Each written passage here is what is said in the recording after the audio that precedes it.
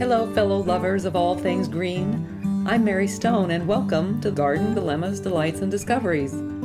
It's not only about gardens, it's about nature's inspirations, about grasping the glories of the world around us, gathering what we learn from Mother Nature, and carrying these lessons into our garden of life.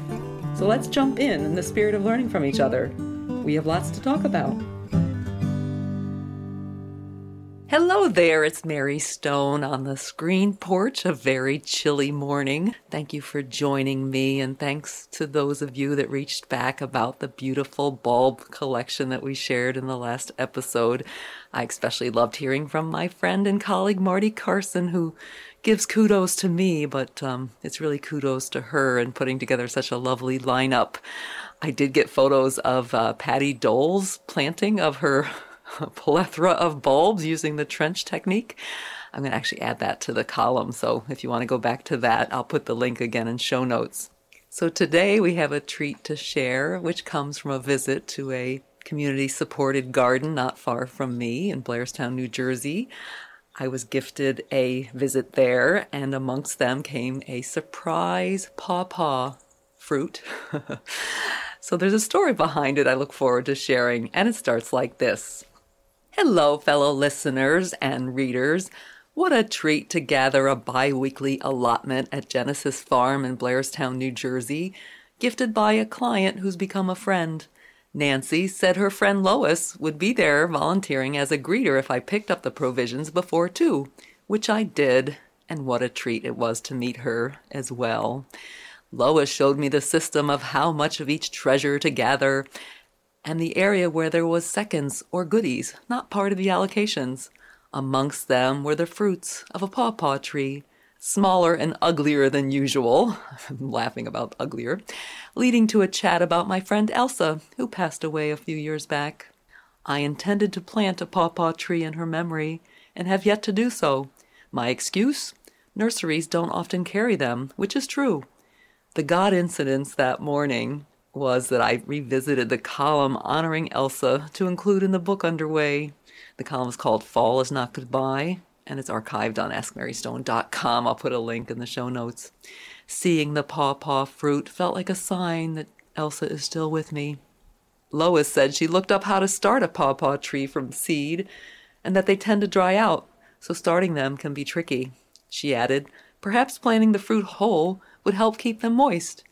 And it occurs to me that while it's not likely the way experts would suggest doing it, it's how Mother Nature starts some trees from fruit that has fallen to the ground, that goes uneaten and just decays into our dear earth. Pawpaw is native to the eastern part of the United States and Canada in zones 5 to 8, and it grows in colonies, creating a beautiful tropical appearance. And since they love humidity, they grow best in moist ground, and that's why you find them along waterways and hillsides. They're fast-growing to about 35 feet. Asimina triloba has other common names, such as custard apple, hillbilly mango, and poor man's banana, though there's nothing poor about the nutrients it provides, rich in vitamins A and C, magnesium, zinc, iron, and potassium. The name pawpaw is a derivative of papaya, as the fruit has some resemblance.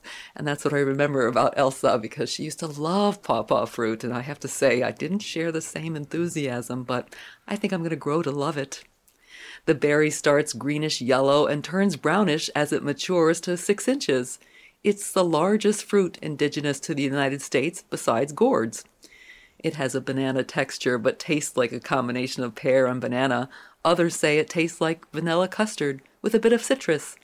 It's eaten raw or used in baked goods. Stay clear of the seeds, though, as they are considered poisonous. The fruit is not often sold at grocers either, by the way, because of its short shelf life. It's like 2 or 3 days they go bad, and I think they can last about a week if they're chilled, which isn't a problem for homeowners, though, because you can freeze the flesh and use it in smoothies or ice cream. Pick them just as they ripen before falling from the tree, as they quickly ferment to an astringent taste. So as I was researching about starting pawpaw trees, I learned that the best way is probably from root cuttings or transplanting transplants that you buy in a nursery that are grafted. I heard that taking cuttings from wild trees often don't end up with fruit. So there you go. But since I have seeds, let's just try it, right? Seeds need 60 to 100 days of cold and moist stratification, which you can do in a Ziploc bag with damp sphagnum moss, not wet, kept at a 32 to 40 degree fridge. But I plan to let nature do her thing. If you remove the seeds from ripened fruit and then wash and plant them immediately in the ground in the fall, they'll likely germinate and sprout shoots in the following summer. Or maybe I should plant the fruit as Lois suggested and see what comes of it. Or maybe I'll just do a bit of each. What do you think? I have 3 ugly fruits after all.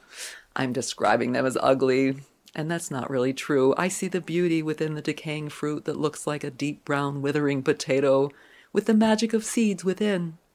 We spoke about the promise of seeds way back in episode 11.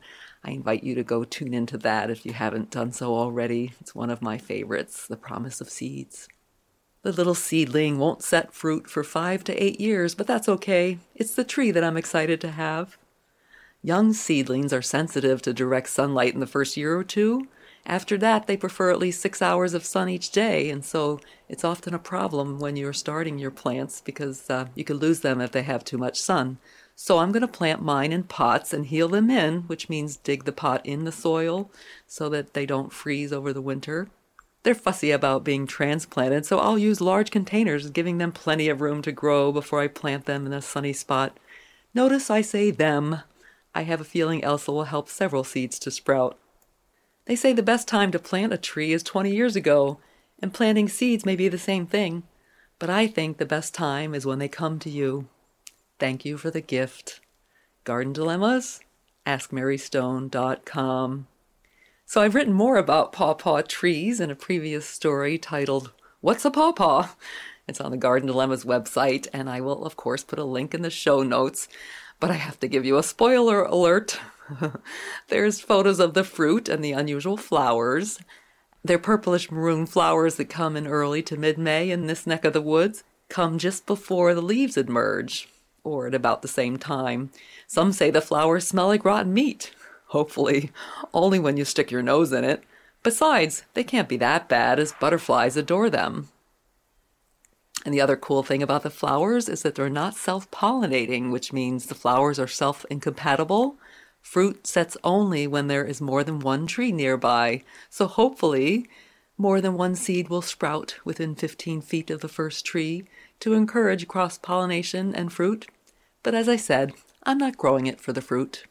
Their foliage is beefy, much like the favored bottlebrush buckeye, which is my Aesculus parviflora we've spoken about, with large finger-like leaves that fan out from the center.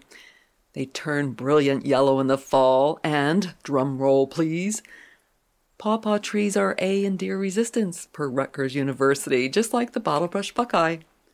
I love the idea of adding a few pawpaws right next to my buckeyes, though I've heard our resident raccoon may beat us to the fruit. That's okay. I'll share a few pawpaws with the furry four-pawed fellows. That was the tidbits from the other story. And I'm giggling because I'm absolutely sure there'll be more than one tree sprouted from the magical seeds that were gifted to me, my ugly little pawpaw fruits that I find such beauty in.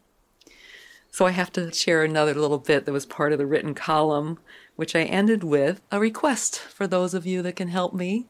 I'm looking to find a handful of helpers to preview some of the work underway for the book that I am working on called Lesson of the Leaf.